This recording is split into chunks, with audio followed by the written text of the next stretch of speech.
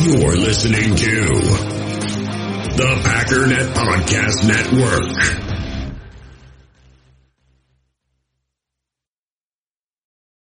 It's only a kick,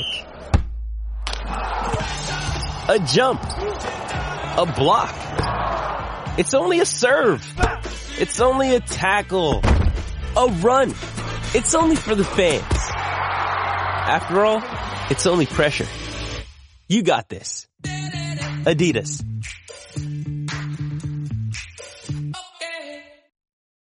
When you need mealtime inspiration, it's worth shopping Kroger, where you'll find over 30,000 mouth-watering choices that excite your inner foodie. And no matter what tasty choice you make, you'll enjoy our everyday low prices, plus extra ways to save, like digital coupons worth over $600 each week. You can also save up to $1 off per gallon at the pump with fuel points. More savings and more inspiring flavors make shopping Kroger worth it every time. Kroger, fresh for everyone. Fuel restrictions apply. With threats to our nation waiting around every corner, adaptability is more important than ever. When conditions change without notice, quick strategic thinking is crucial. And with obstacles consistently impending, determination is essential in overcoming them. It's this willingness, decisiveness, and resilience that sets Marines apart. With our fighting spirit, we don't just fight battles, we win them. Marines are the constant our nation counts on to fight the unknown. And through adaptable problem solving, we do just that. Learn more at marines.com. It is time. It is time. They can't beat the Packers. No. Are you crazy?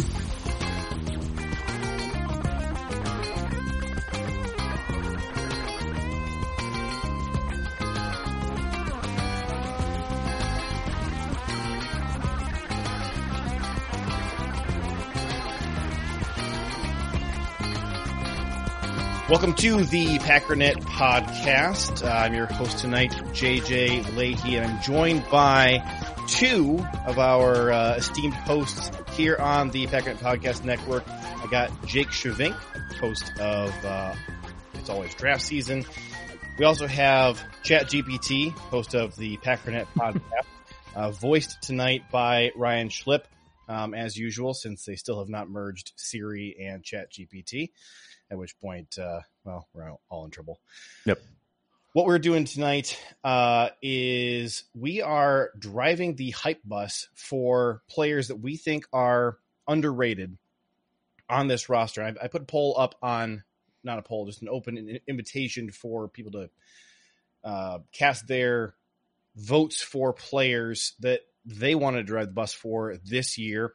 And I didn't really define really tightly what exactly it means to drive the bus. But I think the best definition I have is that you are higher on this guy than most everybody else is. And you think that he's going to take a really big leap. And so you are, you're a big believer. And we're going to talk kind of about what roles, sort of breakout roles we see for the guys we're going to talk about. But I want to talk about some of the votes that were cast by some of the audience here. A lot of submissions just all over the place. I think pretty much everybody on the roster got at least a single vote. Some of the ones that I thought were relatively interesting. Ryan, here's one that I think I like the logic behind it. So Kenny Hansen on Twitter said that he's just electing the entire tight end room. He said they got younger and faster. Plus, J Love already had a good rapport with Josiah. He says, I don't know if there's going to be one standout, but the position feels like it's going to be a more productive this year in the passing game. So I said, hey, can you just put your name by this and say that you think the entire tight end room this year is going to outperform the tight end room last year in targets, receptions, not targets, yards, receptions, and touchdowns? And he said, absolutely. Ryan, what's your reaction to that?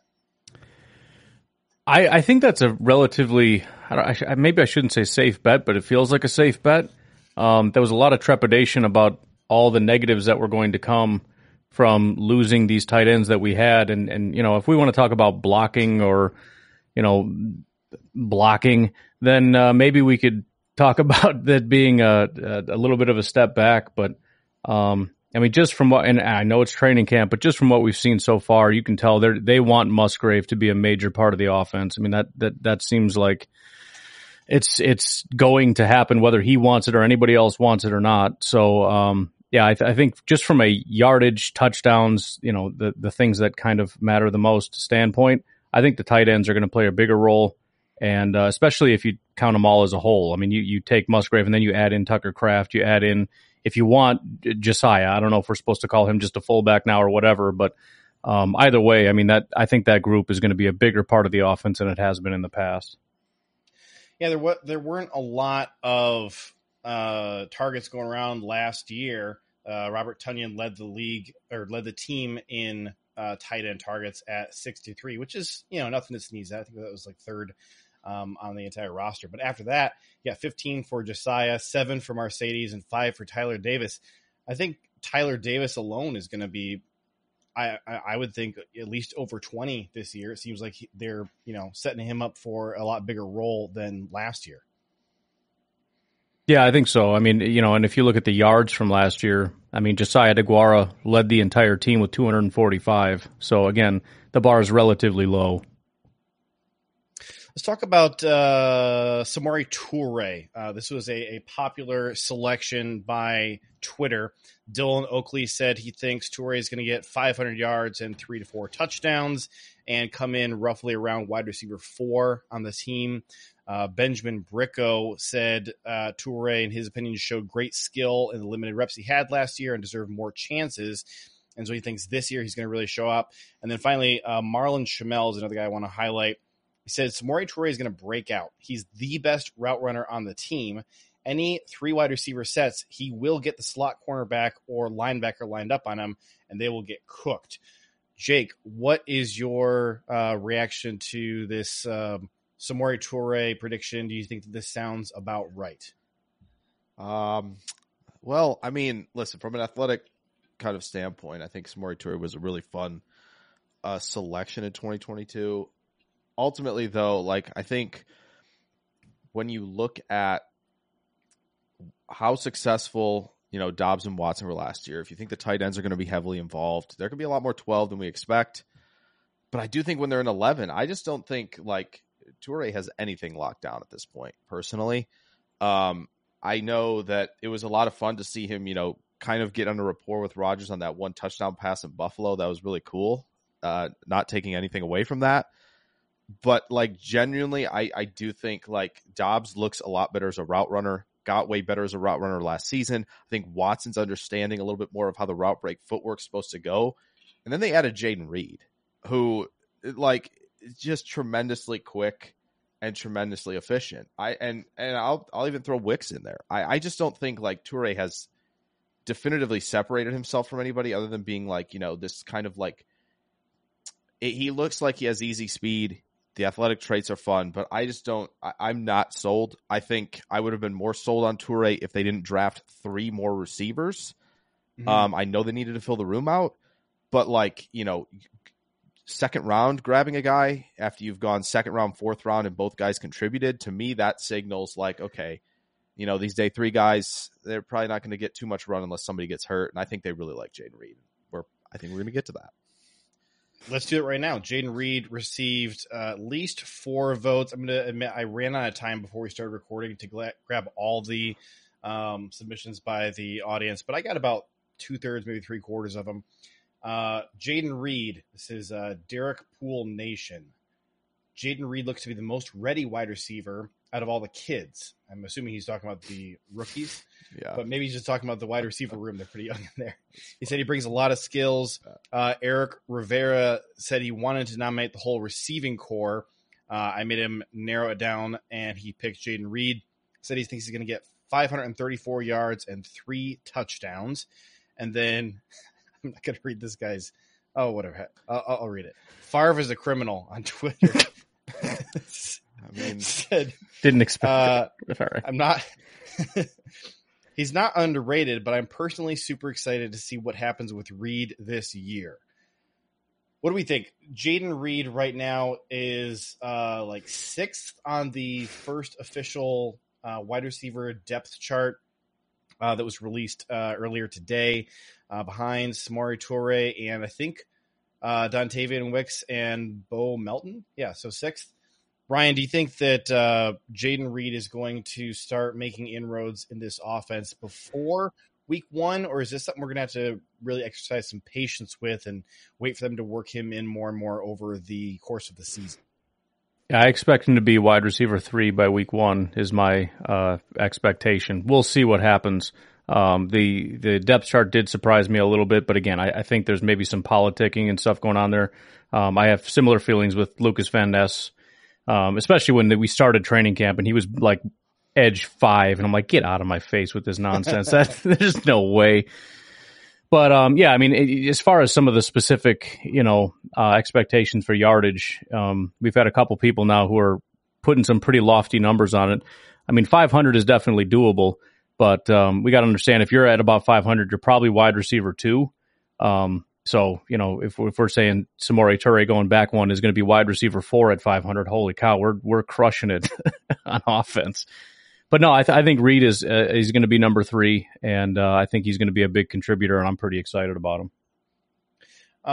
Jake, the NFL draft is kind of your thing. Can you talk to us about your observations of Jayden Reed at MSU, and what you think that can tell us about what he's going to be doing this year and how he's going to be fitting into the Matt LaFleur offense as a rookie?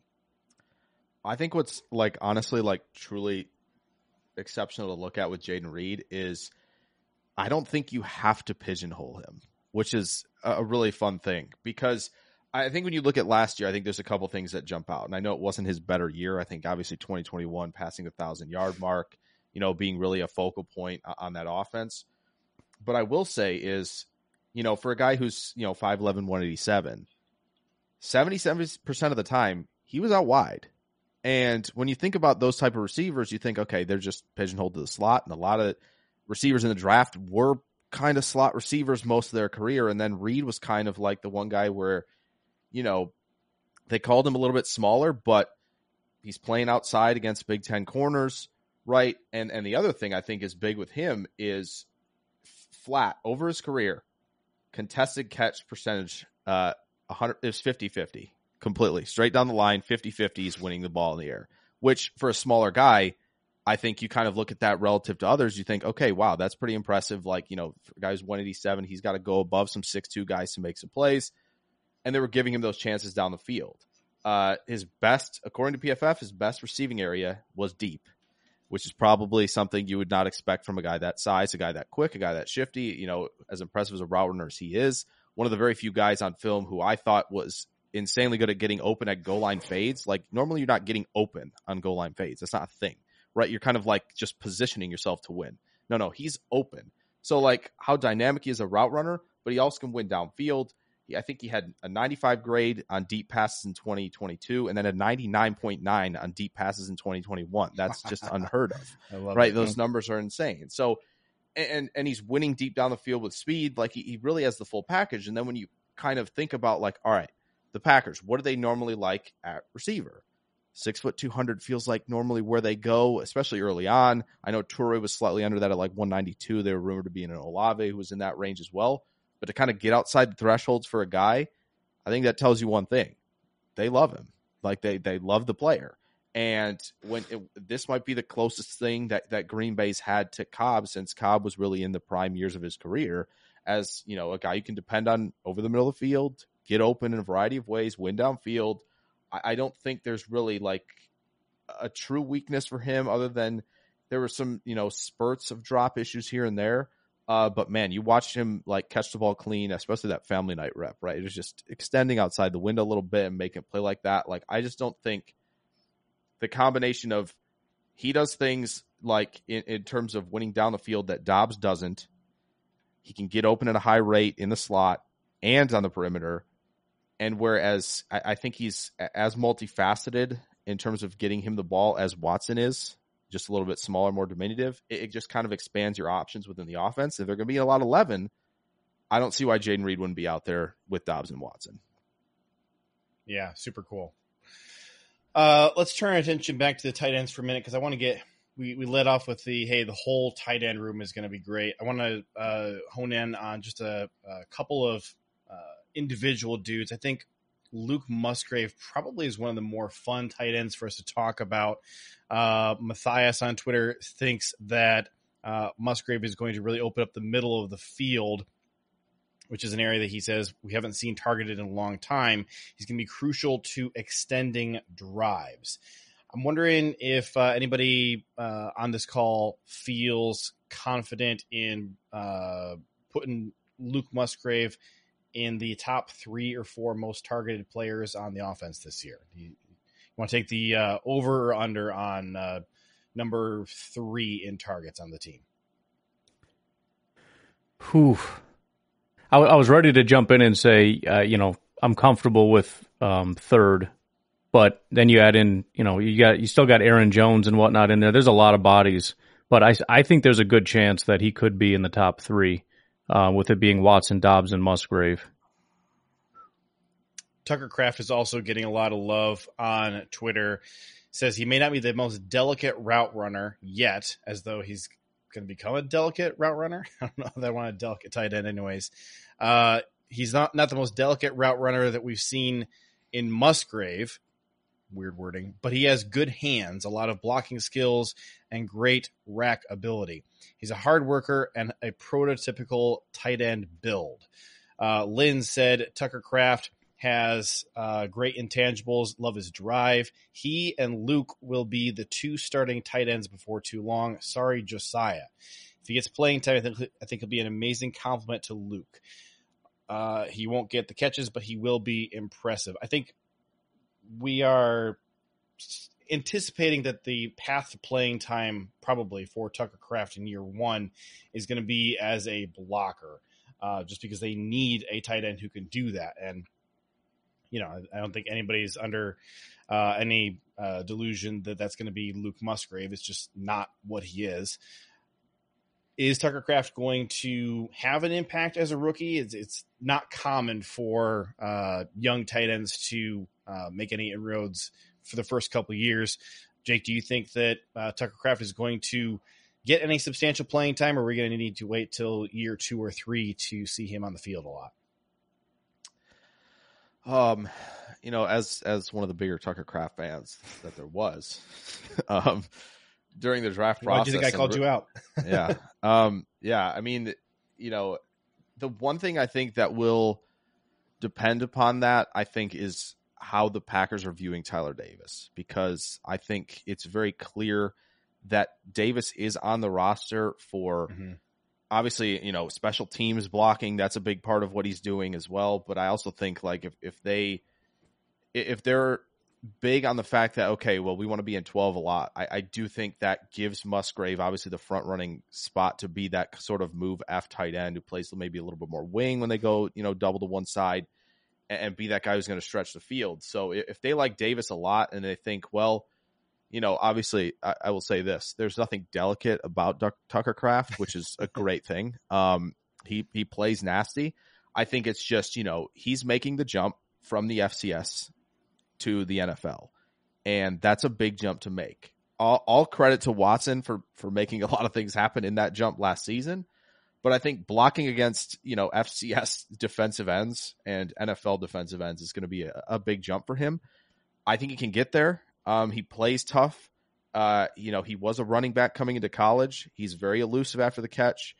But I think it might just take some time. And like you said, JJ, it's not something that, tight ends just burst on the scene and make a giant impact. Kelsey had nothing in his first season, nothing at all, besides one game played. So, and that's, a guy who's going to go down as probably a top 3 tight end ever. Kyle Pitts obviously had 1,000 yards as a rookie. Evan Ingram had a big year as a rookie. Those guys, what were they? I mean, they were refined receivers at the tight end position, not sort of more multifaceted guys who are going to hopefully, take a leap by year 2, year 3. So I think just got to temper him a little bit on Kraft. I'm still all the way in. But I do think for more receiving types like Musgrave, there's just much more early access to getting onto the field because of the skill set. I think Kraft can get there. I just don't see it in year 1. we are working our way toward the players that we are going to be driving the bus for. But along the way, there are a couple of categories of players that you just don't find anywhere in the predictions from Twitter. I think we had like 73 submissions. One is you don't see many old guys in here. It's all young dudes. You're talking, year 3 or younger on the team is most of the submissions. But you also don't see any offensive linemen. There's only one offensive lineman who had any. Oh, sorry. There were two. I forgot about the other guy. There were two offensive linemen who both received submissions, but one of them was just a photo of Sean Ryan, so I'm not really going to count it. Have you seen the photo of him? He's like on the practice field, like on all fours, doing like a sexy pose. That's the picture they submitted. Oh, so the one real submission for offensive line. Do you guys, either of you have a guess who you think it would be? I mean, Tom. Yeah, it's got to be. Zach Tom will start most, if not every game somewhere on the line, says Rube Gray. He'll be 2020 Elton Jenkins-esque. My hope is at center, but I think he's going to make it hell for them to sit him no matter what position. I don't believe he'd be a great guard, so looking to see him at right tackle or center specifically. My contention has always been if he's the best right tackle on the team, which I think he is, then I don't really have any interest in playing him at center. I think we have other guys who can play center. I'd rather see him at right tackle if he's the best right tackle.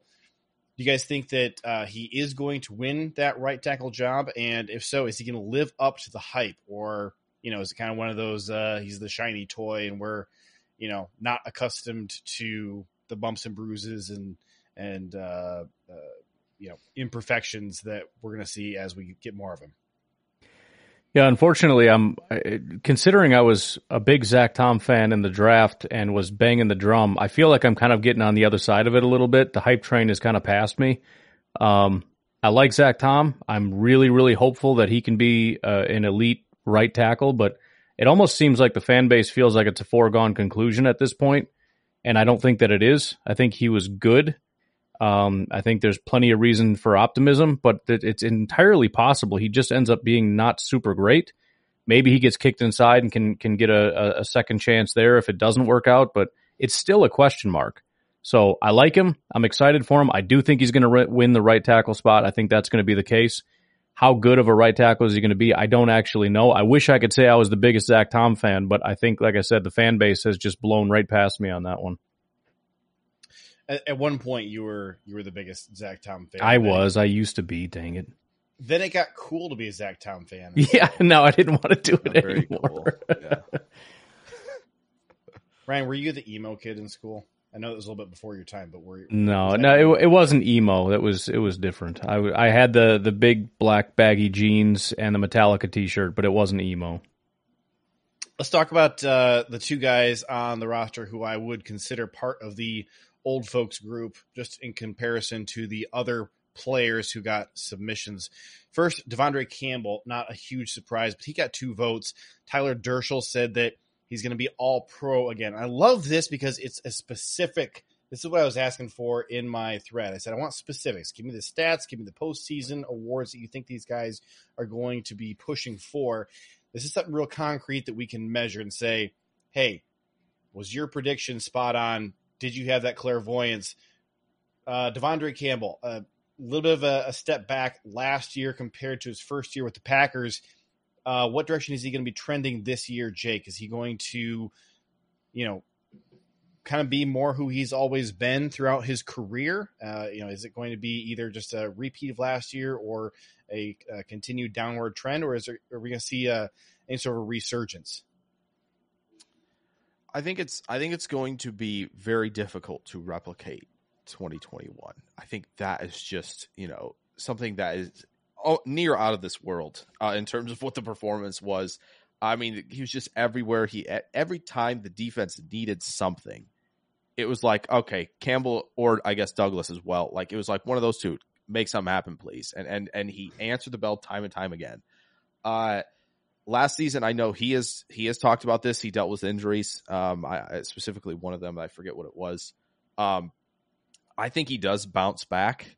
I don't think it will be to the level that he was in 2021. I think that's just asking a little bit too much. There just aren't many guys who put like multiple seasons in a row at a position like that, like at that level. But I do think a bounce back is going to happen. I think he's just so dang smart and just knows where he needs to be in coverage and in the run fits. I just don't think I think he's going to be more motivated than anybody, honestly. I'm not sure there's going to be any single player on the team more motivated than him this year. Maybe Douglas is the other one. Like, honestly, like I genuinely believe like he's ready to come back with force. All pro, I maybe could see second team. I wouldn't rule that out. But I love the bold play that this response was. But I do think the bounce back is going to happen. I just don't think it'll be to the degree that maybe some people will expect. Speaking of Douglas, I was shocked he did not receive a single vote. I thought, with being such a fan favorite, you'd have some people who are like, dude, this is my guy. You just wait and see what he's going to do. But no votes for Douglas. With Devondre, what I was really disappointed with last year was the tackling. The tackling is what made him so special in 2021. He was the best tackling linebacker, or the second best tackling linebacker in the NFL. And that part of his game, I felt kind of evaporated last year. And I didn't think the rest of what he did really took a big step back. It was just the tackling had been so special in 21, and it went to, average to meh in 2022. And you saw the whole defense kind of sucked at tackling more than they had in 2021. If they can trend in a better direction in terms of tackling, I don't know that, the rest of Devondre's game fell off that much compared to the previous year. I think that having even close to the level of tackling he had in 21, I think would put him right back up there with some of the best linebackers in the NFL. Let's talk about we did Sean Ryan and his sexy pose. Let's talk about Isaiah McDuffie. This was a guy that I was really close to taking when we were reserving who we were going to be driving the bus for between the three of us. Christopher Karlik said, Isaiah McDuffie always leads the team in tackles when he plays. I didn't fact check that, but Christopher, I'm going to take your word for it. Sounds like a good stat. He has looked very good in camp thus far. I don't think he starts this year unless injury were to occur, but next year he may supplant Devondre if the Packers choose not to keep him around. I got to say, I kind of agree with everything that you just said right there. McDuffie has been really surprising me a lot, pleasantly, so far this preseason. And yeah, it's preseason. You get these guys who just, break out in the preseason and look great and can't do it in the regular season. But I feel like last year when McDuffie played, it was surprisingly adequate. Like you didn't feel like there was this gaping problem at linebacker, and the likelihood that you're the first guy up after an injury is going to have to play, pretty likely that he is going to get some reps out there this season. I like having McDuffie on the team. I think he and Eric Wilson really form a nice backup tandem that I have a lot of confidence in. I mean, obviously you don't want to be without your starters, but every team is going to be without starters at a lot of important positions throughout the course of the year. You could do a lot worse than Isaiah McDuffie. So I like driving the bus for McDuffie. I feel really confident he's going to make the team. Either of you guys have any thoughts on McDuffie, positive or negative, that you want to either hop on the bus or get out of the way? Yeah, McDuffie and Wilson, I think, would both be great ones to pick as far as driving the bus for. I think one of the only reasons I wouldn't want to is just because they probably won't get a ton of playing time. There won't be a ton to measure. I wouldn't even know exactly where to begin with that. But no, I think that's actually a good point. I hadn't really even considered, Campbell leaves. It's certainly not a foregone conclusion we're going to draft, a first or second round linebacker. We probably won't. So, you take a few mid to late round swings, and in the meantime, McDuffie's probably our guy for however long it takes until they find someone else, if they find someone else. So, yeah, I think that is a good point, that we may have McDuffie as the future at linebacker with Quay as sort of that number one. And like you said, I'm okay with it. Every time he's been on the field, limited action, but I've been impressed with him. He's extremely aggressive. I think he plays, whereas some of the time you feel like Quay kind of left something in the tank, like he's got more that we're just not seeing. McDuffie showed more than I felt like he had. So, no, I like both of those guys, special teams especially, but when they get on the field, they really don't feel like a liability, and that's honestly all I'm asking for as a linebacker. Is McDuffie... Oh, go ahead, Jake. I was going to say, I think it's a really good point to bring him up for next year. I think that's a really good shout for 2024. I really do. Other than I think like the Eagle game, which again, containing Jalen Hurts and the run game that the Eagles present and the conflict they present in the running game, that's difficult for anybody. So I think it's fair to be like, all right, well, that's a rough game. It's tough to deal with. Other than that, I think honestly he played pretty well, especially as a tackler. I think he was just pretty much rock solid. So unless they're next year, they're bringing in Cooper DeJean to play linebacker, then I think, I think it's a good shout for 2024. Are all three of us Cooper DeJean fans right now? I think. Yeah. Yep. Pretty sure. I think it's safe to say he's fun to watch. Yeah. Okay. Last guy that I think we should cover before we start getting into our personal guys that we are driving the bus for is Aaron Jones. He had 2 submissions, and at first I thought it was kind of funny that Aaron Jones would be a guy you would feel you had to drive the bus for. Like, oh, I'm higher on him than everybody else is. But there is a perception with him being toward the end of his career, just age wise. This is roughly where people are starting to expect him. That you kind of feel like sort of any year now you're going to start to see that drop off. Wisco Fanatic says this is kind of cheating, but Aaron Jones is my pick. He's criminally underrated in the NFL, and with Rodgers out of town, he'll be able to shine even more than he already has. And I think maybe the argument here is that the Packers are going to run the ball more without Aaron Rodgers. But I guess I have a little bit of a hard time, picturing that Matt LaFleur, longtime quarterbacks coach, is going to want to shy away from passing the ball. I mean, I think that, Jordan Love is a downgrade from what Aaron Rodgers historically has been, but Aaron Rodgers wasn't throwing the ball very well last year, and it didn't seem like there was a notably heavier run emphasis last year. Ryan, do you have any thoughts on Aaron Jones breaking out in terms of usage? You think it's going to be an Aaron Rodgers effect that causes him to have a better season than he has had? Yeah, I think that's the expectation for a lot of people is Aaron Jones is finally going to get the Dalvin Cook carries, so he's going to break all the records, and we're finally going to show everybody what he's really made of. The fantasy football people will finally know. But yeah, I don't really think that's going to happen. There might be a slight uptick, but they could have leaned on Aaron Jones at any point. I'm not even talking about, we didn't run very much. You could have run A.J. Dillon or Jamal Williams less and given more to Aaron Jones, but they chose to go kind of 50-50, and a part of that is we want Aaron Jones to be fresh by the end of the year. So they're not going to cram 30 carries down his throat, through the first 6 weeks just because we need to run the ball more. I did hear some people say that maybe you'll see A.J. Dillon get more carries as a result of that. We do want the higher carries, but we want to keep Aaron Jones fresh. So maybe there's that, but again, I don't necessarily think we're going to be running the ball a ton more. But if you do think so, then yeah, I think there might be a case for A.J. Dillon seeing a little bit more of an uptick than Aaron Jones will. I think Aaron Jones is going to be on the same program he has been. He's going to get his 12, 13, 14, 15 carries, and they're going to do that until the end of the year, and then you see a slight uptick. And, if we get into the playoffs, that's when you start to see more. But I think it's going to be the same old for Aaron Jones. As a runner last year, Aaron Jones had his highest running grade of his career last year, 90.7.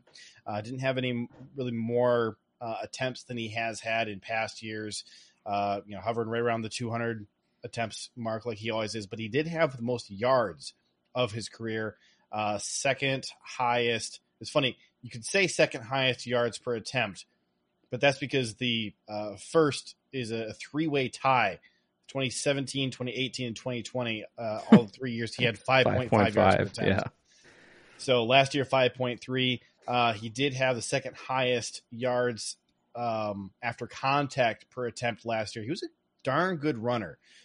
The concern that he had there, number one, the touchdowns just were not there. They were not materializing, partly because the offense itself, on the whole, wasn't that effective. But 2 total rushing touchdowns on the season. The fumbles were also up, 5 total fumbles on the year. Very poor fumble grade, 37.4. I think that would be an area for him to focus on cleaning up, especially since that's not an age-related thing. That's just, that's something you can fix. So I think that in terms of, the production, nothing really to indicate that he's going to go backwards. I like the fact that he had his best rushing grade, of his entire career last year. I think he's still got another year or 2 left in him at peak efficiency. So I'd like to see it. Travis Jackson was the other guy on Twitter who nominated Aaron Jones, and he said that he thinks Jones is going to have over 2,000 all-purpose yards and 20-plus touchdowns and will be in the MVP conversation. You know what? Save that for last. Love it. That's let's go. I appreciate the bold takes. I will say Aaron Jones, 3rd in rushing yards over expectation last year. That's pretty run-of-the-mill. It's been him and Nick Chubb leading the way in rushing yards over expectation for the last, 4 or 5 years now, it feels like. So has he always been, a really good running back? Yeah. I mean, and I don't think I see that changing necessarily, right? Like I think he had like 30 rushing yards over expectation against Buffalo, who had allowed like minus 100 before all season before they played Green Bay. It's like, I think he's still criminally underrated. And I know Ryan talked about this last week, with running backs and their value. I think Aaron Jones is, honestly, Green Bay might be getting him at a discount with that pay cut, with just how effective he has been. So, yeah, I mean, love the bold take, love the MVP conversation thing. That's very fun. I don't see the drop-off either. I think, like you said, Jada, I think there's still a couple more years left in him for sure. All right, we're going to take a quick break and hear from our sponsors. And when we come back, Jake, you're going to take it away, and we are going to get into who you are driving the bus for this season. In the hobby, it's not easy being a fan of ripping packs or repacks. We get all hyped up thinking we're going to get some high-value Jordan Love card, but with zero transparency on available cards and hit rates, it's all just a shot in the dark. Until now, introducing slab packs from arenaclub.com, the only repack that provides real value, a complete view on all possible cards, and clear hit rates for each one. Now when I buy slab packs on Arena Club, it finally feels like I know what I'm getting. And honestly, the best thing for me and my son is the fact that we're kind of novices into this. When I walk into a card shop with my son, and a card says it costs $40, kind of just taking his word for it that that's a good value. So I appreciate the transparency on grading, as well as just getting excited about seeing what you could potentially get. Right now, you can get 10% off your first purchase by going to arenaclub.com/packdaddy. Wow, that's crazy offer. 10% off a $400 slab pack. That's $40 right there. Anyways, that's arenaclub.com/packdaddy for 10% off your first purchase. We all have smartphones, and we all know they're pretty amazing, but they also can be amazingly distracting, especially when we're around other people. So US Cellular wants us to reset our relationship with our phones by putting down our phones for $5. That's right, a company that sells phones wants us to put down our phones. And to see what we find, learn more at uscellular.com/built for us. Passion, drive, and patience. The formula for winning championships is also what keeps your ride or die alive. eBay Motors has everything you need to maintain your vehicle and level it up to peak performance. Superchargers, roof racks, exhaust kits, LED headlights, and more. Whether you're into speed, power, or style, eBay Motors has you covered. With over 122 million parts for your number one ride or die, you'll always find exactly what you're looking for. And with eBay Guaranteed Fit, your part is guaranteed to fit your ride every time or your money back. Because with eBay Motors, you're burning rubber, not cash. With the parts you need at the prices you want, it's easy to make your car the MVP and bring home huge wins. Keep your ride or die alive at ebaymotors.com. Eligible items only. Exclusions apply. Hey, it's Kaylee Cuoco for Priceline. Ready to go to your happy place for a happy price? Well, why didn't you say so? Just download the Priceline app right now and save up to 60% on hotels. So whether it's Cousin Kevin's Kazoo Concert in Kansas City, go Kevin, or Becky's Bachelorette Bash in Bermuda, you never have to miss a trip ever again. So download the Priceline app today. Your savings are waiting. Go to your happy place for a happy price. Go to your happy price, Priceline. All right, Jake, we are each picking one offensive and one defensive player to drive the bus for this year. Can you kick us off with your offensive player? Yeah, I'll just reiterate a few things. I know we covered him earlier in this show, but Jayden Reed was the guy. Just because I do think, like, when they drafted and the draft was done, I was like, oh wow, I was really excited for Wicks, and I still am. But I think the more that, like, I brought this up earlier is, like, you know, the Packers went outside their thresholds for this guy. And it wasn't by a lot, but it was by enough to, I think, you know, raise some eyebrows, especially being picked, you know, in the top 50. So that's, I think, something that should kind of prick the ears up a little bit and be like, all right, well, this is real, I think. And like I've said, I mean, I think Watson's really probably the only other player who's as dynamic as Reed is in the receiving room. I think you look at Romeo Doubs as, like, kind of really, I would call him, if you had to call anybody the X in the offense, it's probably Doubs, just because I think he is the guy you can be trusted to, like, all right, it's going to be no nonsense. The routes over the middle of the field, you know, he's going to get into that intermediate area and win a lot. I think that's, like, the dependable type of player that he is. But, like, in terms of, like, all right, we're going to give you, you know, this play on jet motion, you're taking this reverse. You know, you're going to do a lot of different things for us, you know, to kind of mess with defenses, give us the looks we want, see what kind of coverage or what kind of defense teams are in, and also be a part of, you know, the quick passing game, intermediate and downfield. I think he's going to be a part of all of it. And I think, you know, still at this point, whose hands would I trust more, right? Watson's or Reed's? I'm not saying Watson hasn't gotten better, but I think Reed provides, you know, still that reliability, go up and win the football for a guy who's, you know, obviously a little bit smaller than everybody else in the room. I just think when you look at, you know, what Green Bay has kind of committed to, and I don't think, you know, we're going to see this, even if we do see a little bit of kind of run and chuck it down the field a little bit, take some shots, I think Reed's going to be a part of that as well. So I think any way you kind of sculpt the offense in your mind, I think Reed is a part of it no matter what. And I think, you know, you mentioned it earlier about where he is on the depth chart. I'm not worried about that right now. I know Justin Jefferson was number 3 at this point when he was a rookie, and, you know, 3 years later, here we are, right? So I'm not too worried about that. I think, you know, he becomes an important cog. Will he have a sensational year? I wouldn't say that. I think there's just so many players who are going to get targets in this offense. But I do think, like, you're looking at somebody by end of season, I'll put this on there, who I think can be 2A, 2B with Doubs. And that's where I'll stick kind of the flag out for Jayden Reed. Ryan, what do you think about this pick of Jayden Reed? Were you tempted at all to take Jayden Reed for your player? Yeah, I mean, I do think that's a fairly good one. The only reason I didn't is because kind of similarly, the hype train's picking up, although it is fair because, you know, again, it kind of is just a cluster at wide receiver. I mean, I would say there's almost more hype for Samori Toure than Jayden Reed right now, which is a little bit crazy. No, but I actually think that was a good way to phrase it, because that's kind of how I'm viewing it right now with 2A and 2B between him and Doubs. And I've been trying to force Reed ahead of him for a long time, just because I think he is everything Doubs is, just a little bit better. But Doubs is just so freaking tenacious in the way that he plays. He's put in so much work. You know, the way that he's able to go up and get the ball and fight for those contested catches, the work that he's put in with Love, and obviously they have a really good connection right now. So despite the fact that I think Jayden Reed is just a more talented and gifted player, like he's faster, he's a better route runner, he's got better hands, all that stuff, I just think Doubs has established himself as the number 2 right now, so I can't do anything better than 2A and 2B. But that's kind of how I view it. At least, you know, let's say by the end of the season, I think it'll be Watson, and then you've got your 2A and 2B after that. I love it. Ryan, you are up next. Do you want to take your offensive player or defensive player? We'll stick offense. Right. It's kind of hard with the whole hype train thing because I'm sure people roll their eyes when I say who it is because like, oh, everybody's high on that. But I took Christian Watson. And the reason is partially because, like I said, I feel like the wide receivers have kind of clustered in the middle.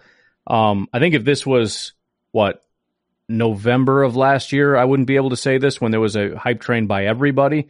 But I feel like it's really cooled off. Like Packer fans forgot. There was a time last year where everybody, including national media, said that like this guy's a breakout star. He's going to be all these great things. And now it's kind of, I'm even being told to temper my expectations. But that's number one is I haven't tempered my expectations since last year. I don't think that was a fluke. And then beyond that, watching the little clips that I've seen, even, I like to watch him even when it's like a Musgrave clip or whatever. I genuinely think he is a really good route runner, and I don't think he gets enough credit for that. I think he's seen as just a straight line guy, but you see the way he's able to do pretty much any other route, and I think he is really clean. His acceleration, especially, coming out of these breaks and everything, I just feel like he is such a dangerous weapon.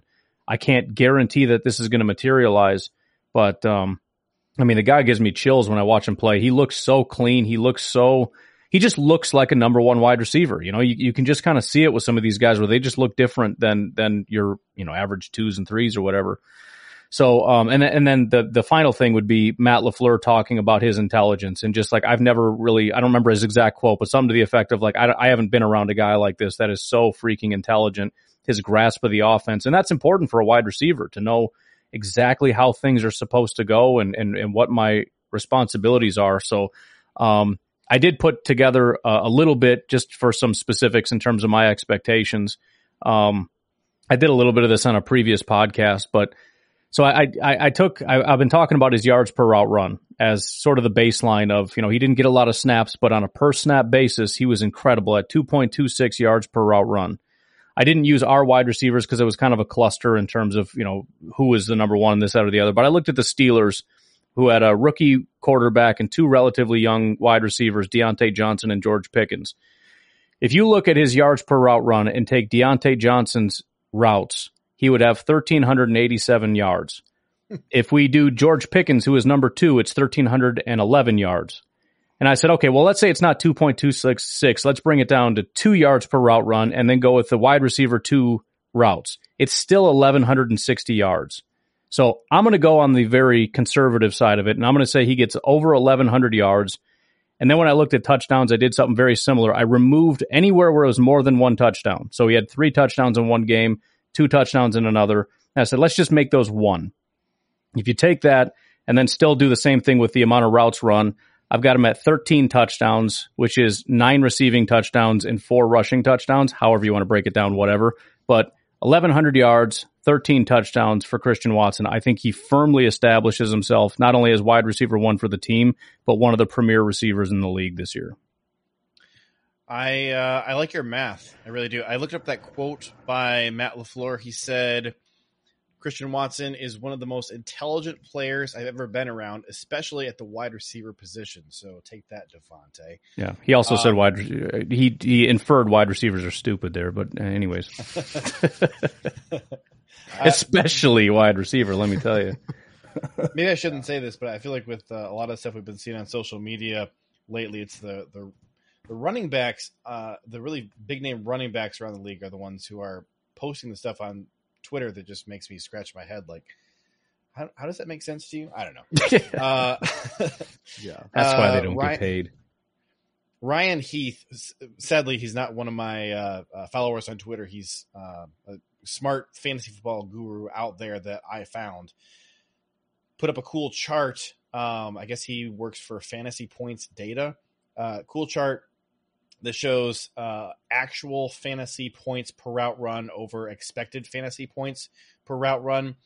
Expected fantasy points per route run puts Christian Watson exactly in line with Amon-Ra St. Brown and Devontae Adams. This is solely 2022 that we're looking at here. It's not projected for 2023. It's what he did last year. It's exactly in line with St. Brown and Adams, but he outperformed actual fantasy points per route run over expected more than any other receiver in the league. He outperformed Cooper Kupp. He had almost 0.7 fantasy points per route run. That's the highest in the NFL. Crazy. This is a guy I'm targeting in fantasy. If you can't, if you can't tell, this is my strategy. Since we kind of jumped the gun and read some of the Jayden Reed submissions on the Twitter thread before we got to Jake, we got to get caught up on the Christian Watson ones now. Joe at work says Christian Watson. Do you think Joe at work is Joe the janitor? Just wonder. Probably. Christian Watson was my favorite player in the 2022 draft class, not just among the guys Green Bay drafted. Jake K says Christian Watson. Nobody is talking about how he might be good. He's going to be a stud and will go off. How about 1,500 yards and 8 touchdowns if he stays healthy? I like it. There you go. Is that just receiving or is that all purpose? Maybe it's not clarified. I think you have to infer what you want from it. All right. Sounds good. Sounds good. Do we think Christian Watson is going to have another big role in the rushing game this year, or is he? I noticed they're using Jayden Reed a lot in practice on those end rounds and jet sweeps and stuff. I mean, is this just kind of what Matt LaFleur is doing to work in his second round wide receivers, or is he still going to use Christian Watson like that this year? I think what's really interesting, and I wanted to really hit on this as well, like what Ryan talked about is getting better as a route runner, and I think that has kind of stemmed from how elusive and flexible he looks, changing direction while maintaining speed, especially at North Dakota State when he was, being used in the jet motion stuff, and they were asking him to make plays after the catch. And I think that level of flexibility, right, while maintaining that speed is like something that, as soon as he gets, further integrated into how to approach things as a route runner, it's going to get better. Now, back to what you were talking about, I think it's hard to argue with the results when he's getting the ball in these situations. Like, I mean, you give him one, in the Minnesota game, it looks like he's just running at a different speed than everybody else on the dang field. Like, you give him, the ball against New England, it looks easy. You give him the ball against Chicago, it looks so easy where he's just outrunning everybody. And I know it was on a passing play, but the Philly touchdown, it's like when a guy can get to the corner faster than everybody, maintain that speed on a curvilinear track, and then just out sprint people to the end zone, there's just absolutely no way you can't, give him the ball in some of these scenarios. Because, I mean, Alan Lazard's not here anymore to take those jet sweeps, and key down. So, might want to be Watson in those scenarios. I just think there's just the results speak for themselves. And I do agree with kind of what you said, JJ. I think it's just more of getting Reed involved, and I think Reed can be a part of that. But I think what makes this offense a ton of fun is that Reed and Watson can both be used in those situations. Mm-hmm. And if Watson's getting better as a route runner, that means now you have two players who are pretty interchangeable in terms of how they're positioned within the offense, which makes it even more difficult for defenses to handle. What I would really like to see for Christian Watson is one of my concerns last year was, with his slight frame, it seemed like it didn't take a lot to bang him up. I'd like to see a little more muscle on him this year, see if he can, kind of roll with some of those punches a little bit more. I think he has the frame to carry, more bulk, more muscle, be able to take those hits. And, at that point, I mean, you see a lot of other Packers analysts trying to project Christian Watson as just a continuation of MVS, as that Z receiver. And I'm like, I kind of just want to see him as our X, and I know that, looking at what he did last year, I think he laid a lot of good groundwork for that. But he has that big frame. He's not just a speed demon, tall, lanky. I think that he has that frame. He could carry more of that muscle and box guys out. And I would like to see that largely so that we can see him on the field, for the whole year, as opposed to, he missed time twice last year due to injury. I think that was, by far the biggest negative that we had from Christian Watson's, really awesome rookie season was just that, hey, two different times we're missing him for an extended period of time, both in the preseason and during the regular season, due to just injuries that he's sustaining. I'd like to see that be a thing of the past. So that's the step I'd like to see him take. I loved what he did on the field last year, and to your point, really love seeing how quickly, just it's crazy watching how fast he has been developing. Since he got to the league from a little FCS school, and now he's not just playing and hanging with the big boys, he's making them look silly. So I love that. I think that the intelligence that Gutekunst and LaFleur praise so often, I think that shows up on the field when you just look at how quickly he is getting better by leaps and bounds. How about this for a prediction? Since you brought up the whole Watson or Reed, who's going to be running it? How about both on the same play on a reverse? How about that? Give it to Reed. Reed gives it to Watson, flying the other direction. Man. Huh? Mark me down for that one as a prediction. Man. Broken ankles all over the field. Yes, sir. I'm going to take my offensive player now, and I was really torn. We were about 3 or 4 minutes into the podcast when I finally decided who I was going to go with between these two guys. I'm actually taking A.J. Dillon as my guy that I'm driving the bus for, and I think it's a really easy case to make. He was the second highest graded player on the Packers offense last year behind Aaron Jones. His rushing grade, 88.1, just behind Aaron Jones's. He had about 30 fewer attempts than Aaron Jones on the year, and about 400 fewer yards, more touchdowns, less fumbles. A lot of people are frustrated with A.J. Dillon, and I think that some of that probably stems from the fact that he wasn't getting used a lot early on in games. He was, kind of more of the finisher when they were finishing games, which wasn't often. And then the drops in the receiving game, I think, were a frustration for a lot of people. He had 5 drops, and some of those really came in some frustrating moments. So I think that the sort of fan base wide disappointment and disillusionment with A.J. Dillon is not wholly justified. I think he had a lot better year than most people give him credit for. Now, he did not crack 800 yards. I think this year, it's a contract year for him. He's not a first round pick, so you don't get that 5th year option for him. Next year, this year he's going to be playing on that 4th year, and he's looking for a big payday.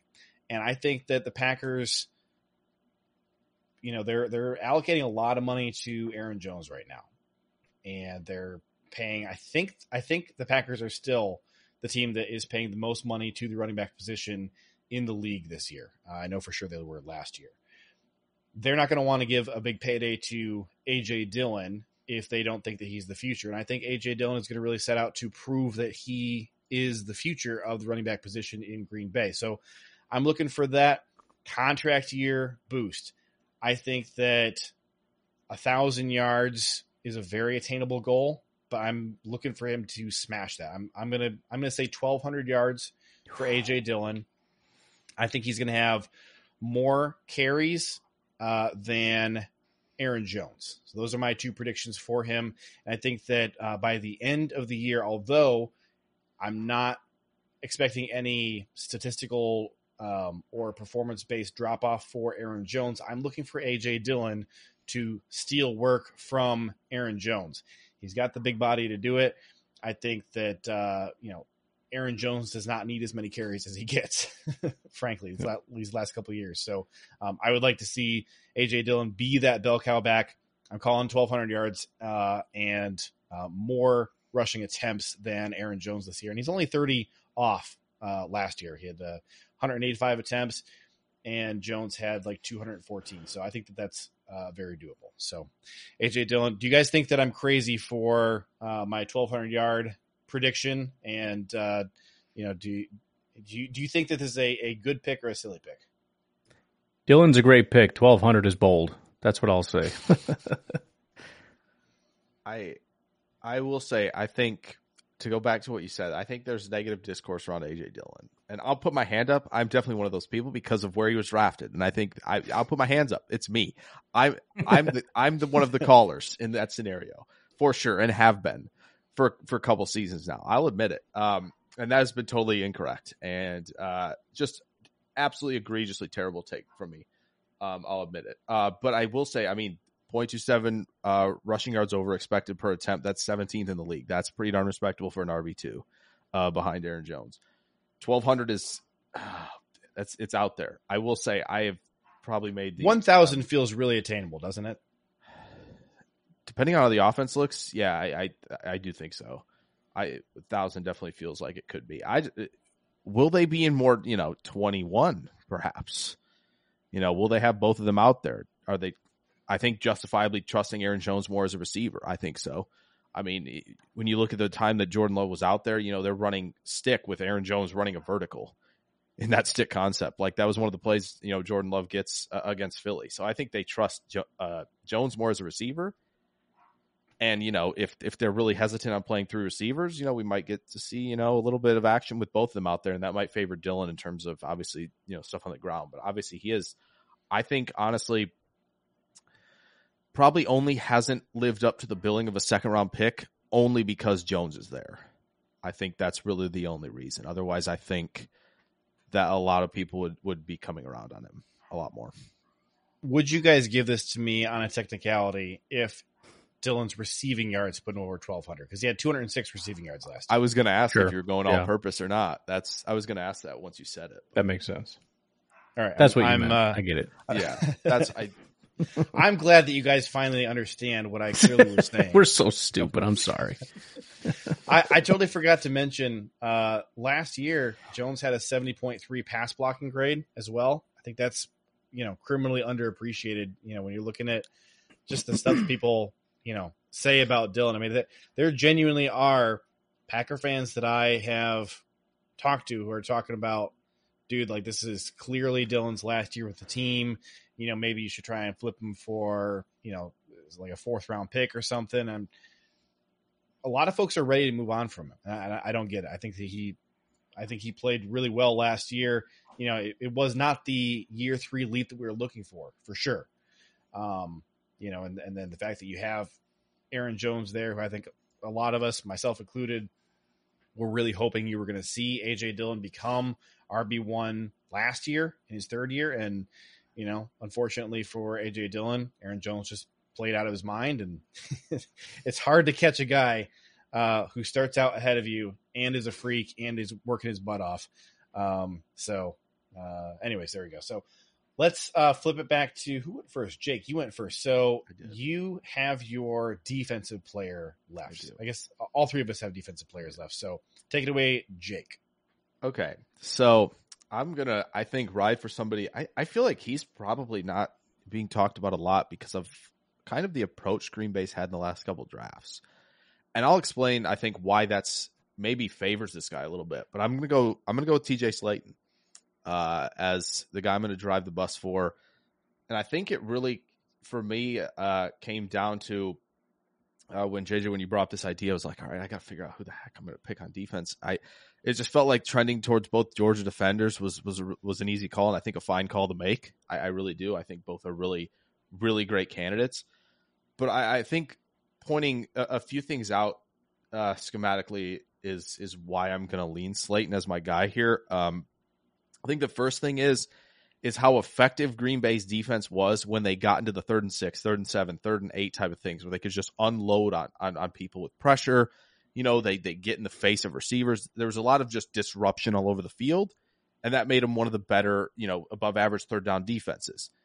How do you get there? How do you get to that point?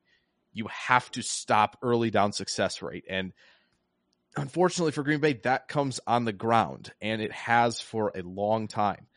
And really, I think what makes me even more, high on a guy like TJ Slayton is just the approach in the draft for the Packers the last couple of years. They had opportunities.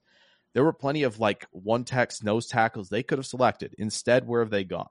They've gone Enigbare, Wyatt, Brooks, Wooden, Lucas Van Ness, all guys who are primarily pass rushers at heart that can kind of move around a little bit on the defense. What they still, kind of lacked, and a lot of people were like, all right, well, are we going to go this way in the draft at all? Look at a guy like, if Jordan Davis falls, would they take a player like Jordan Davis? Travis Jones was the other guy in that 2022 draft who a lot of people were like, all right, this is the one tech, the nose tackle that you want to have, if you're in the mid rounds, if you want to discount Jordan Davis. Last year, there was a lot of talk, Mozzie Smith, tremendous athlete. He fits the bill because Ika doesn't, because Ika's not a great athlete. Gutekunst loves the big-time athletes no matter the position. Are they going to go get Mozzie Smith? They didn't. They really haven't added anybody. And I know that Barry wants to get to the point where they can just unload with a rotation of guys getting after the quarterback. Where does that start? Like I said, coming back full circle, it starts with stopping early down success rate. I think TJ Slaton is going to make the strides to help them do that. He's probably not going to have, the massive amount of snaps that other guys are going to have. Truthfully, on the season, I think he had, 333 last year. That's well down the list. But I will, with the prediction, say that he is a top 5 graded defender this year for the Packers. Top 5 in grade for the Packers this year, because I think it's just, I think we should listen to all right, they just haven't added anybody at this specific position. Now I know schematically it isn't, it doesn't trend to what they like to do, but I think Slaton is going to be crucial if this defense is going to take a step, because they have to get better on first and second down. And I think Slaton, when you look at him, last year, I think there were some bright spots. There's still inconsistencies, no doubt about it, especially honestly in somewhat of the tackling department, especially early in the season. There were some bad games tackling wise, but I think there's a little bit to unlock as a pass rusher. I think he got a lot better in terms of the bull rush, in terms of where he leveraged his hands in the bull rush. It looked a lot cleaner. It looked a lot cleaner with him shedding blocks. I think he's just really honing technique a little bit better as the season went on, and he got a little bit on a heater the last 6 or so games of the season, maybe minus the Rams game. I think there's stuff to unlock. I think I'm going to call it here. He doubles his pressures. He had 5 last season, which is, it's a nose tackle. You don't normally see those guys pressuring the quarterback at a high rate. I'm going to say he doubles the pressures to 10. And I think, like I said, I think he's going to be a big focal point in what they do on early downs. Ryan, any thoughts on the TJ Slaton pick? I will note TJ Slaton received 0 fan votes. As I've been poking around and as he's been talking, I'm feeling more and more like that makes a lot of sense. And I feel like I've been pretty low on Slaton for a while, and I think it's mostly because the fan base has been so extreme in the this guy's going to be great. He's a 5th round pick, and everybody's telling he's a 5th round pick that's 330 pounds. Everyone's telling me he's going to be a premier pass rusher. So immediately I just check out and I'm like, forget it. This guy, it ain't going to be a thing. But the same case for Slaton can be made for Myers, which I know nobody on the planet is making because nobody likes Myers. But Myers made a big jump from year 1 to year 2, whether nobody noticed it or not, and he's going into year 3, which is the big year where everybody supposedly figures things out. Slaton went from a 44 run defense grade to a 62 grade. If you just look at the 62, it's like, no, he's not that good. That's a big jump. If he makes that same jump, he's in the 80s. I'm not saying he's going to. Then, like you mentioned, his tackling was, he had a horrible 34 tackling grade. That was just because of 2 games, week 5 and week 1. So like you said, after that, he was fine. He didn't have any issues tackling, and I wanted to look at it. I'll do it later. I'll probably investigate this more after we're done. But after week 7, he was solid. He had 1 bad game. He had pretty much 70s almost the entire time after that in week 7. So, that makes sense. That I'm on board. I hate to admit it, but I'm on board. He might have had a better pick than me, darn it. Let's find out who your pick is, because you are up next. Yeah, so I went with Lucas Van Ness. Again, kind of iffy on where I am compared to the rest of the fan base, but it does feel like, considering he's a first-round pick, there isn't as much hype. You hear about Musgrave, you hear about all these other guys. Nobody's really talking about Van Ness as much as you would expect, considering what he is and everything. But I think I really became a big believer in Lucas Van Ness when I saw, and I know it's just a couple clips, but when I got to watch him on those family night clips and a few other of the practice clips, holy cow. Not only, we knew he was powerful, right? And you saw that immediately. He made Zach Tom look like a little boy. He just pushed him around like he was nothing. but the fluidity, like he's pretty loose he's massive compared to the other guys when you watch him stand there. But then you see how quick he moves, kind of similar to Christian Watson, where you watch him and go, that just looks like a really good pass. That looks like a number one pass rusher. When I saw Van Ness, and again, you see the other guys, you see Kingsley. I like Kingsley and all that. He doesn't look like that in any way, shape, or form. You see Hollins doesn't look like that, right? He's trying, he's doing the whole, like he's trying to get around him. Lucas Van Ness, he's faster, he's more agile, and he just pushes people out of his way. So I'm all in. We'll see when training camp comes on. Maybe it'll lose a little bit of that luster, but I actually think even though he's probably going to remain edge 3 because he's not going to edge out Preston or Rashawn, he may get a little bit of an uptick if Rashawn's on kind of a snap count. We'll see. I do expect him to be edge 3 probably by week 1. If he's not, I'm just going to be freaking annoyed because I know it's garbage and nonsense. But I'll say this as far as my prediction. It's the best I can do because we don't have any stats to work with. He's going to have a better rookie year than Rashawn. And I don't just mean that in terms of his stats because Rashawn didn't play much. His grades are going to be higher. His pressure rate's going to be higher. Rashawn had a 54 grade, and he had rated about a 10% pressure rate, which actually isn't bad for rookies. If you look at a lot of the other guys, that's kind of where they're at. I'm going to say it is above 11%. And so if you look at where Kingsley Enagbare was, he had 255 snaps. He would be around 30 pressures if that was the case. So that's kind of what I'm gunning for, somewhere around 11 or higher percent. And I think he's going to be kind of getting near that 70 PFF grade as a rookie.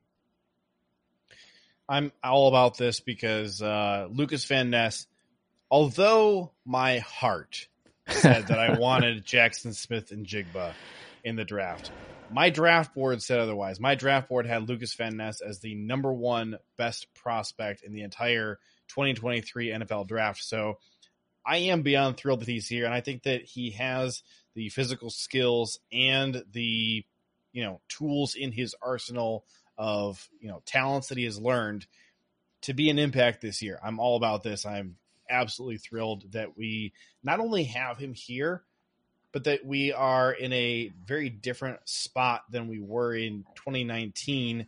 It's like a blessing in disguise. Hey, we don't have this dynamic duo of Za'Darius and Preston, or even Rashawn and Preston blocking Lucas Van Ness. Okay, we have a huge opportunity here for Lucas to go out in year 1 as early as week 1 and make a name for himself. So, not being blocked by guys ahead of you can be an awesome thing. So I'm really excited for Lucas. I'll go one further. I think if he had the chance to start this year, he would 100% get defensive rookie of the year votes. I believe that. I just think, the path is really unfortunate for him. He's kind of basically in the same position he was at Iowa. There are just guys ahead of him. Now, I think, the Packers, it's a little different because they have guys who are, rightfully good starters ahead of him, right? Like it's not like, and it was at Iowa where the lesser talented guys are on the field because they're just older and that's how it goes. But the more I dug in, once he was drafted, because again, when you're doing the draft, it's just hard to get through 10 games of a guy, Right. But the further you get in, it's just like, no, every week he's just literally overwhelming people because he's just that much stronger than everybody. And I think you made a great point that, Ryan, that everybody loves the shiny new toys at the skill positions because we drafted so many. So there's all this hype because, oh man, we draft all these guys. Look at the tight ends. That's fair. And it's all these flashy things at a car show where Van Ness is just going to probably be the best pick that Green Bay makes, especially because everybody wanted Kincaid or JSN instead of him. That's often how it goes with the Packers in these picks. It's just especially when people really wanted somebody else, really badly wanted somebody else, that you go, oh yeah, that just it works. He's just the best pick they made. It was really a no doubter when you kind of widened your vision a little bit on things. It didn't hone in on one specific position for the Packers to select. It just feels like if Preston Smith wasn't there, rookie of the year votes. I really think that would be the case. Van Ness got 2 fan votes. One from Jeff Machete. He said Lucas Van Ness is a clone to Rashawn Gary. I kind of see it. I think he's more of a young J.J. Watt, but I see the Rashawn Gary similarities. Says he's a tremendous step to power guy who's going to be scary when he develops a pass rush repertoire. And then Carter H says simply Van Ness for defensive rookie of the year. So I like it. I like the Max Crosby comp. Somebody threw that out at one point, and I really like that one as well. I just think, Crosby's got the wicked spin move. I think Van Ness can get there, but it's nowhere close. I just think athletically, lengthwise, power-wise, like it's there. It is there. Does he need the spin move though? Because couldn't he? He probably won't pick up the dude and throw him? I don't think so. I don't think so. See, that's the difference. Like when Ryan said it, it's like he moves different, right? Like guys like Enigbare, they have to have the plan because they're not athletically gifted enough to just run around or through or whatever. Like you have to have a plan, right? And that's often how it goes with a lot of these like more artists and pass rushers. They aren't freaks. Van Ness is a freak. He could probably he's going to have opportunities, to get better in that area. You just got to overwhelm you. My only recommend some of those. Go ahead. I was just going to say the only thing I would ask is that if he does develop a spin move, if we could just call it the twirl, that would be great. Why the twirl? The Office. Don't worry about it. Go on. It was stupid. Just go ahead and do your thing. Oh, dang it. There'll be plenty of others who get that. Which episode is that? That was when Michael Scott was going to give his speech, and he spun around and did the guns. And they were like, drop the twirl. And he's like, it's not even a twirl, it's a spin. I might do the spin. I remember that. That was awesome. Look, if he develops the twirl, yes. What advice can you give to your tackle? Just good luck. hang in there for dear life, and hey, we're gonna get some holding penalties. Oh well. I think the only thing you could say to your tackle is, I hope you're Trent Williams. That's probably it. That's all I think that's all I'm going to say on that. If you're not, sorry. It stinks. I hate that we have to play Trent Williams as often as we do. Anyways, moving on. All right. My last pick is Devontae Wyatt. Last year, this was like my dude in the draft, and I was just crushed and heartbroken when we took Quay Walker, not because I disliked Quay, but I just thought there was no way that Devontae was going to make it 6 picks to the next time we were on the clock. So the fact that we got him at 28, I was so happy. Then we signed Jarran Reed, and I had to watch Devontae sit behind Jarran Reed all year, and it just made me so angry. And watching our defensive line last year, and you hear, and I'm not singling you guys out if you have said this, but I hear other people say all the time that they're, concerned about our defensive line. And I can't get there. I don't share those same concerns. I'm like, dude, I don't think it's a negative that we don't have Jarran Reed, other than from a depth standpoint of if we have a few injuries and we're missing all the guys that I want on the field. I don't think that it's a negative that Jarran Reed and Dean Lowry are gone, even though I did like Dean Lowry. Devontae Wyatt was already the best graded defensive tackle on the team last year. And that's not saying a lot, because the second highest graded guy was Kenny Clark with a 66 overall grade, 53 friggin' run defense grade, 47 tackling grade. Anyways, my prediction for Devontae Wyatt is I think he will again be the highest graded defensive tackle on the team. I think, looking at his season last year, a lot of his best graded games came late in the year when he was getting more attempts. He did, the one stinker game that he had was week 12 against Philadelphia. Our entire defense just had no idea what they were doing that whole day. He turned in a 36.8 grade against Philly that day. It was his worst performance of the year. He had his only missed tackle of the season. But I mean, the dude's stats last year in the limited time that he was out there on the field were really darn good. He only played about 100 run defense snaps, 100 pass rush snaps. He had 9 solo tackles, 4 assists, a forced fumble, 5 run stops, 2 sacks, 5 hurries, 1 hit, 8 total pressures. He was kind of a force when he was out there. And I think that, it's a position Matt LaFleur has talked about it a bunch. Jerry Montgomery, bless his soul, has talked about it a bunch, that this is one of the harder positions, in their opinion, in the NFL to learn. It's how to play, interior defensive line. I think having that year under his belt is only going to be a good thing for him. There's kind of just nobody in his way, and he has been kind of the monster we were hoping to see so far all preseason, just manhandling everybody he goes up against. Family night, just making who was it? It was Zach Tom and Josh Myers. I think he made their lives hell that day. So just every time I see him, there's guys on this team who I'm really hyped up about. And then you see him and it's like, some good, some bad. Not Devontae Wyatt. Every time I see anything from him, I'm like, yep, okay, this is what I was hoping to see from him at this point.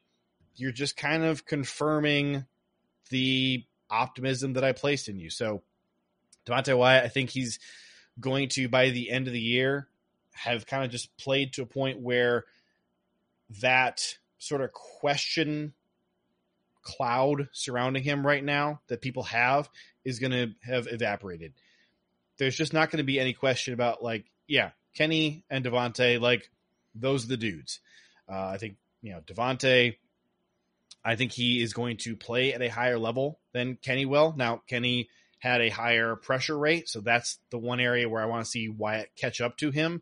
But he's already ahead, from a grade standpoint, everywhere else last year. So this is kind of where I'm looking to see the improvement is in his overall pressure rate. His pass rush grade was really good, 71 last year. That's the one area where he was, as I mentioned, behind Kenny, was in both pressures and pressure rate pressure grade. Sorry, he was behind Kenny, but everywhere else, I think that my stance here, my prediction is that he is going to maintain that high level of play that he had last year and have fewer of the sort of the bottom falling out of everything games like he had last year in week 16 against Miami and week 12 against Philly.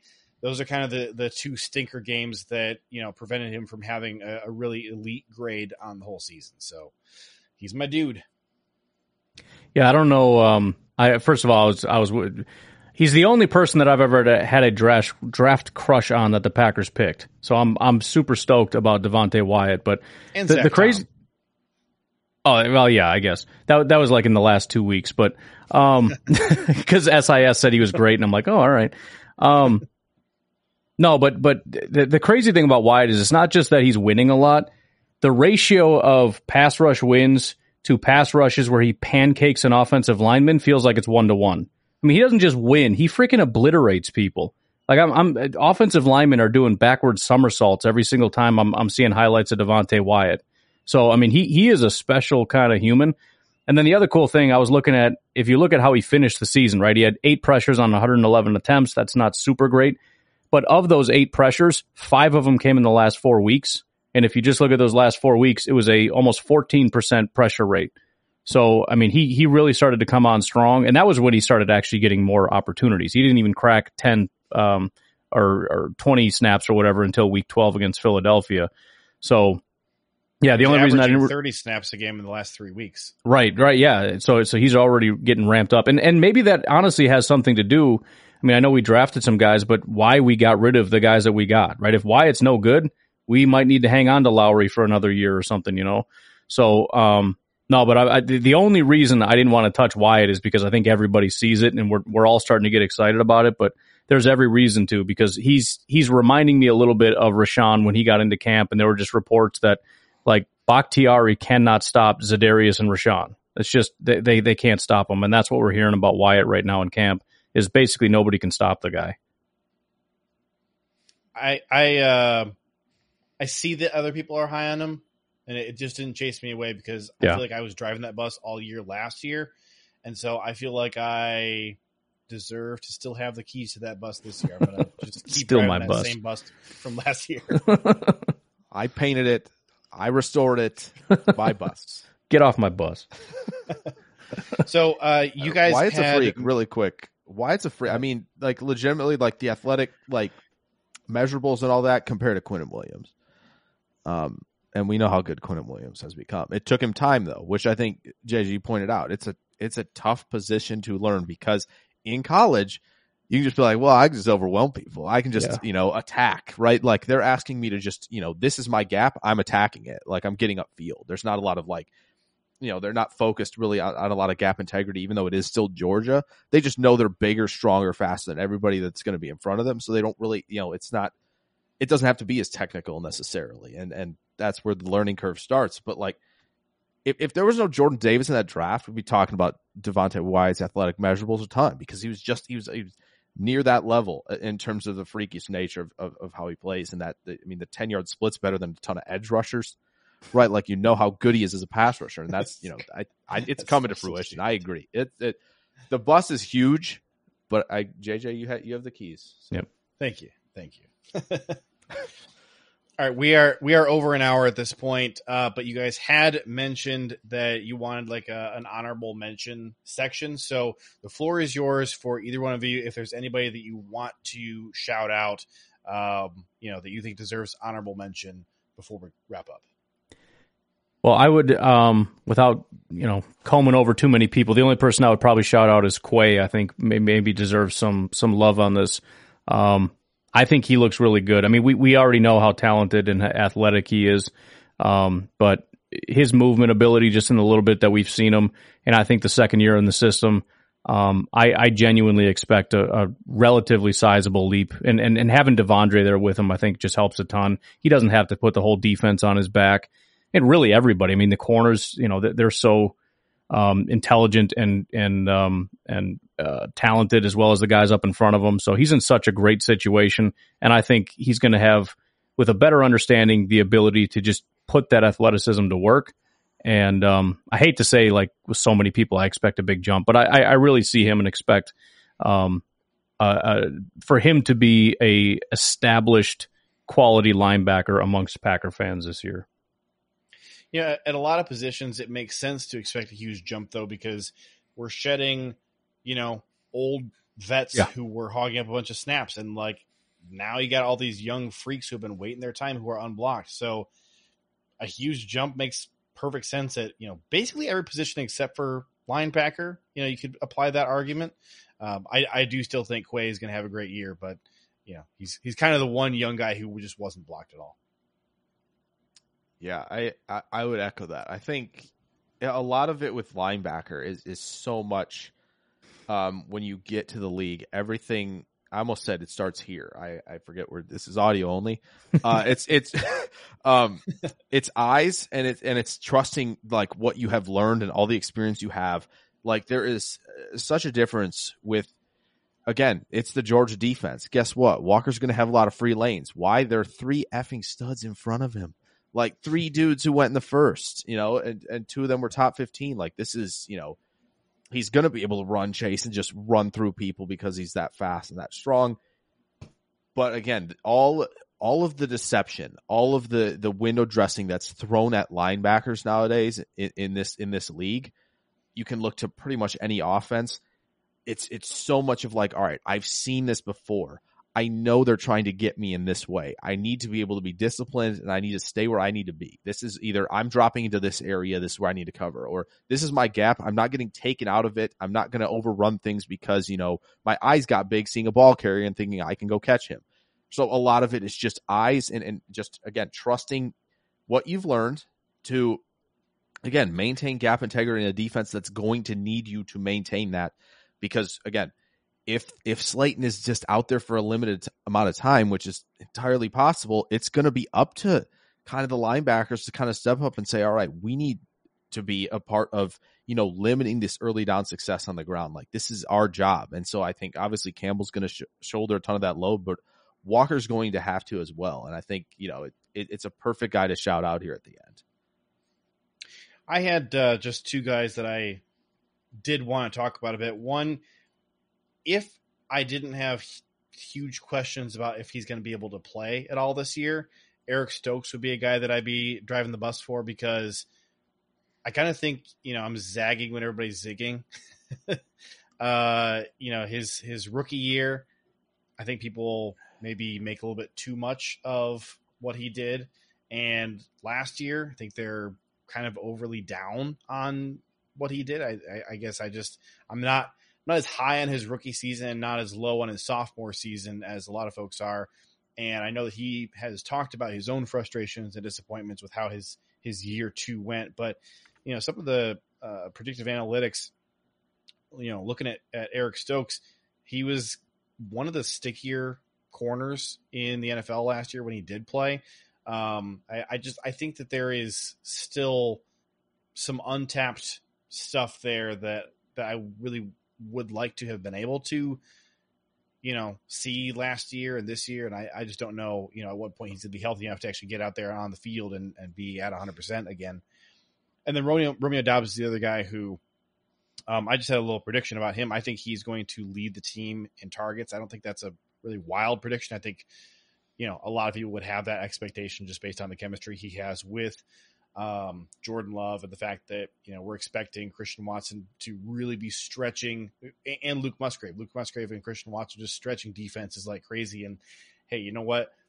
If you're going to force defenses to choose, they're going to choose to give up a, shorter, easier completion to Doubs as opposed to, listen, if that ball gets in Christian Watson's hands, it's probably going to the house. So, do what you can, to make sure that doesn't happen. I think that's just going to create a lot of opportunities for Doubs, who already has this special connection with Jordan Love. So, I'm not as high on Dobbs's skill set and athletic build, makeup as some folks are, but I really, not only do I think there's a good opportunity for him in this offense, I also really like the way that he's just kind of has a ferocious tenacity to the way that he is approaching his job, and just, the way he puts in, 99 to 100% effort seemingly at all times.